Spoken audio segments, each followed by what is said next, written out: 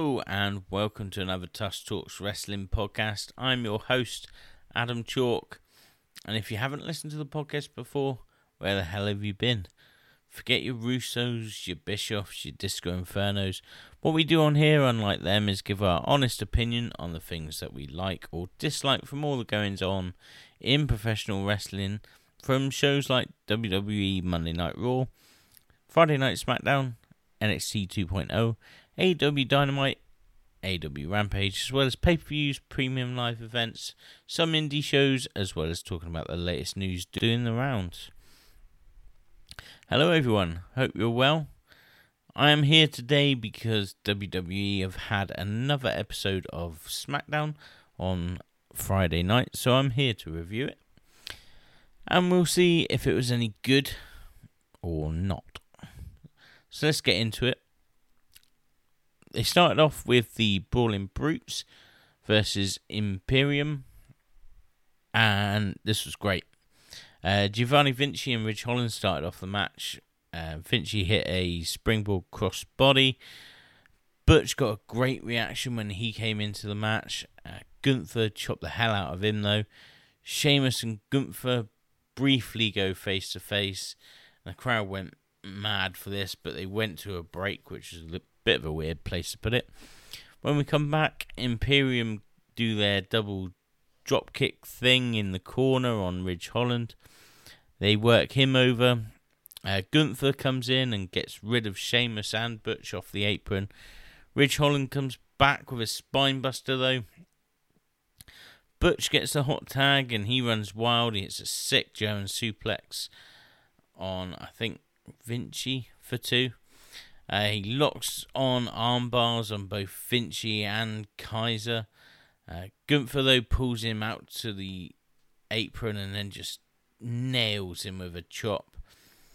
Sheamus and Gunther again briefly go at it, but Gunther quickly tags out. Giovanni Vinci lays out Butch with a lariat as they go to another break. We come back and Gunther has got Butch in a Boston Crab.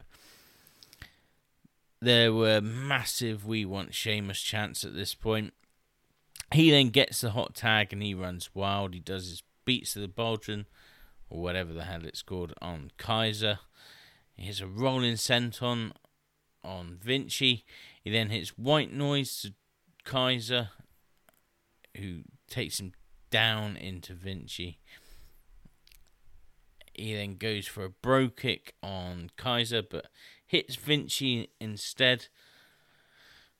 Holland gets tagged in and delivers a clothesline to the back of the head of Ludwig Kaiser. This is when Gunther comes in and doesn't just break up a pin, but instead smashes Holland with a chop in the back. All 6 men go at it then.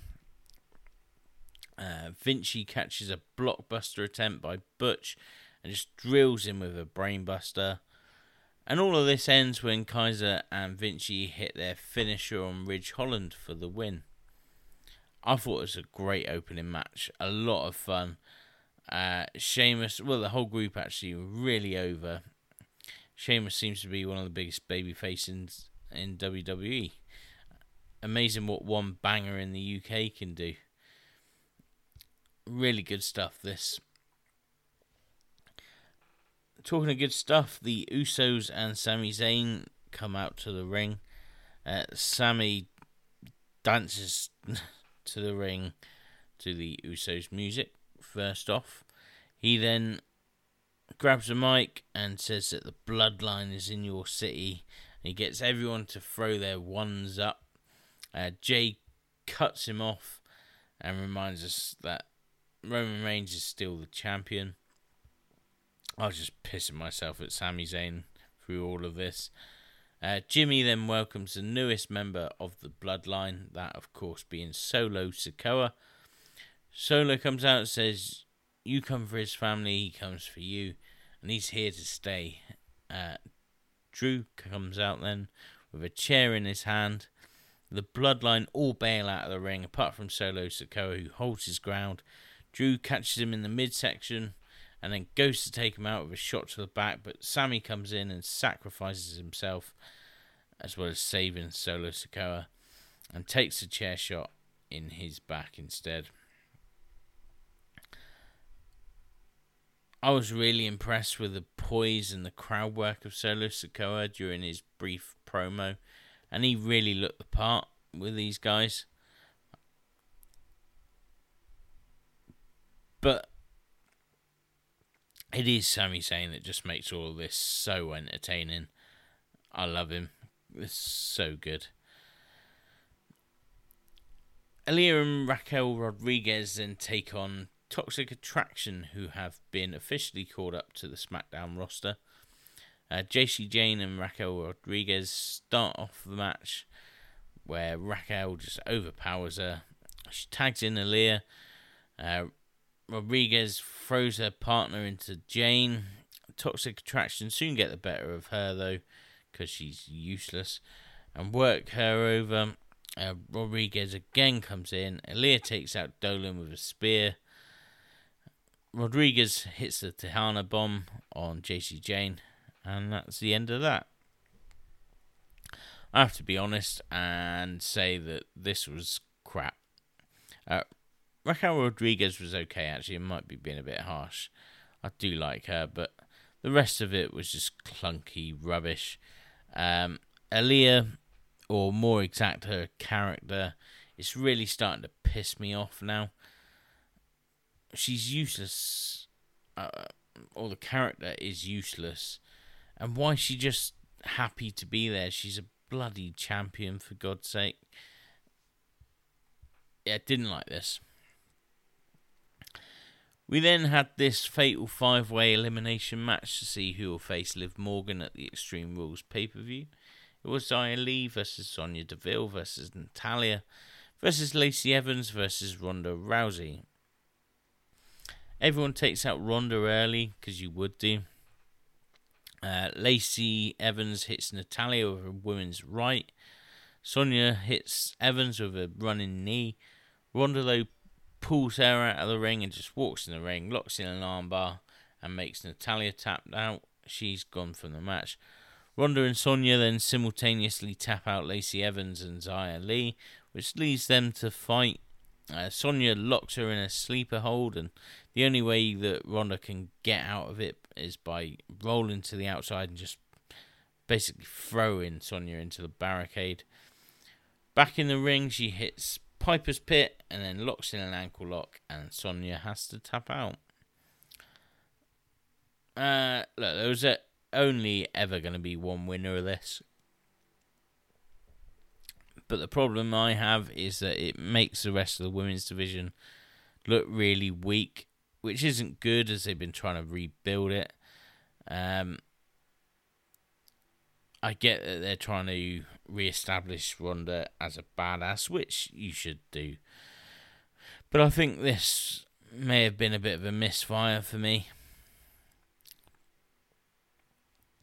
We then had the Maximum Male Models teaming with Los Lotharios to take on Hit Row and the Street Profits, and this was a lot of fun. Mansoor gets flipped on his face right at the start of this. Top Dollar squashes him in the corner, and then a big lariat by Montez Ford as they go to a break. When we come back, Mansoor is in control of Ashanti after a double back elbow thing from the Maximum Male Models. The camera sort of pans out, and then they do this pose thing, which I popped for because I'm weird. But I thought this was great. More of this in their matches, please. Humberto then takes out his own partner with a suicide dive. Dawkins gets the hot tag and nearly pounces Humberto out of the ring from the centre. He takes everyone out. Ashanti flip dives off the apron. Dawkins does a big dive as well over the top rope. Top Dollar and teases one, but Maxine Dupree gets up on the apron. B-Fab deals with her, gets rid of her. Hit Row then hit their finisher on Mansoor to win the match. This probably means nothing and it's not really going to go anywhere, but I just thought this was really good fun. Had fun watching this. And sometimes that's all you need in wrestling, just a bit of fun. Alpha Academy were then here on SmackDown. Chad Gable says they are back where the Academy was born on SmackDown. He says they're here to ruin Braun Strowman's return because he stuck his stupid hands into their match on Monday Night Raw, which they were going to win. He says if Otis saw him come in, he would have decimated him. He then goes after all the local Seattle sports teams. This is when Strowman comes out and just destroys them and ends up powerbombing Otis, which was really impressive.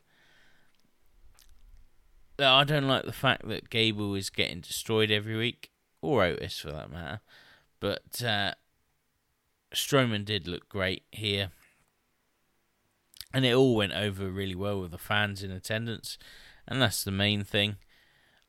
I kind of hope there is a storyline reason for why Braun is going after the tag teams though, and I actually have faith now in WWE to turn this into a story beat.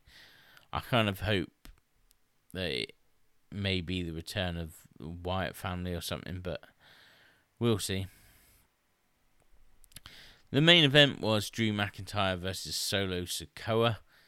Drew goes straight after Solo with hard strikes, a clothesline and a future shock DDT out of nowhere. He sets up for the Claymore, but the Usos manage to pull Solo out of the ring as they go to a break. As we come back, Solo hits a Samoan drop. Jay gets a few cheap shots in behind the referee's back. Solo hits a belly to belly. That gets a 2 count. He then does the Umaga hip attack in the corner. Drew comes back with some clotheslines though. Back elbow, German, release German, and a neck breaker. The Usos get involved again, and Drew goes to dive out onto all of them, but Sami Zayn grabs his legs. Drew brings him in the ring and goes to Claymore him, but Solo hits him with a super kick for 2. Behind the referee's back, the Usos take out Drew. The Street Profits then come out and help Drew out. Montez Ford hits a massive crossbody off the top. Drew then Claymore Solo out of the ring, and then Karrion Kross appears in the ring, and he just chokes out Drew as the picture sort of goes to black and white, and then eventually fades to black as the show goes off the air. I really enjoyed the match right up until the end. It was just weird for me. Now, I know it was meant to give, sort of put over that Drew was going out. I get that. But it sort of ruined my enjoyment of the match. I like the fact that it's going to be Karrion Kross versus Drew McIntyre at some point. Probably Extreme Rules. But I think they could have done it a little bit better. And I'm not going to say that this episode was great, but it was a lot of fun and really enjoyable. Most of it I enjoyed, just a shame about the ending for me. But I would love to hear what you thought of the show or any other wrestling you may have watched. And you can do that by getting in touch on Twitter. I'm at AdamChalk8 on there. Go to the Tush Talks Wrestling Facebook page as well. While you're at it, please subscribe, comment, and leave a review to the podcast on iTunes, Spotify, or wherever you get your podcasts from. Look out for more podcasts dropping in your feeds over the next few days. The AEW Rampage review is already out now. I will be back with the all-new Monday show tomorrow, where we will put Amanda to the test with the first Quiz Amanda segment, and so much more. But until then, I have been Adam Chalk. Thank you for listening, and I will see you next time.